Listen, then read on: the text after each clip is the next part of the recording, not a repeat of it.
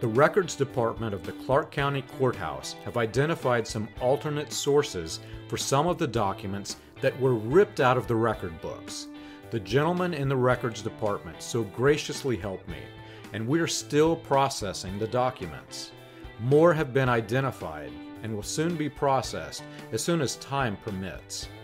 Records are now being uploaded to the Howard Branham page on william-branham.org.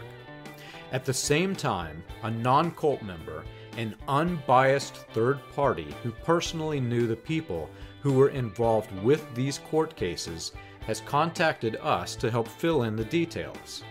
Combined, we can see why the Branham cult tried so hard to erase the history of Howard Branham.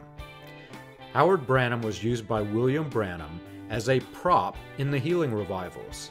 Howard was used as an example of a person who was healed. He also worked as an usher, and he assisted in the prayer line for the sick.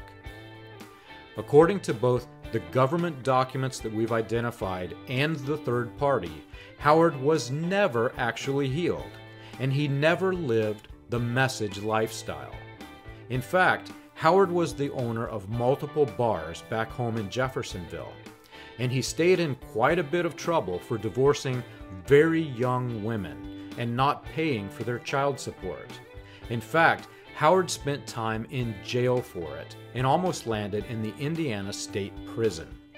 You can learn this and more on william-branham.org.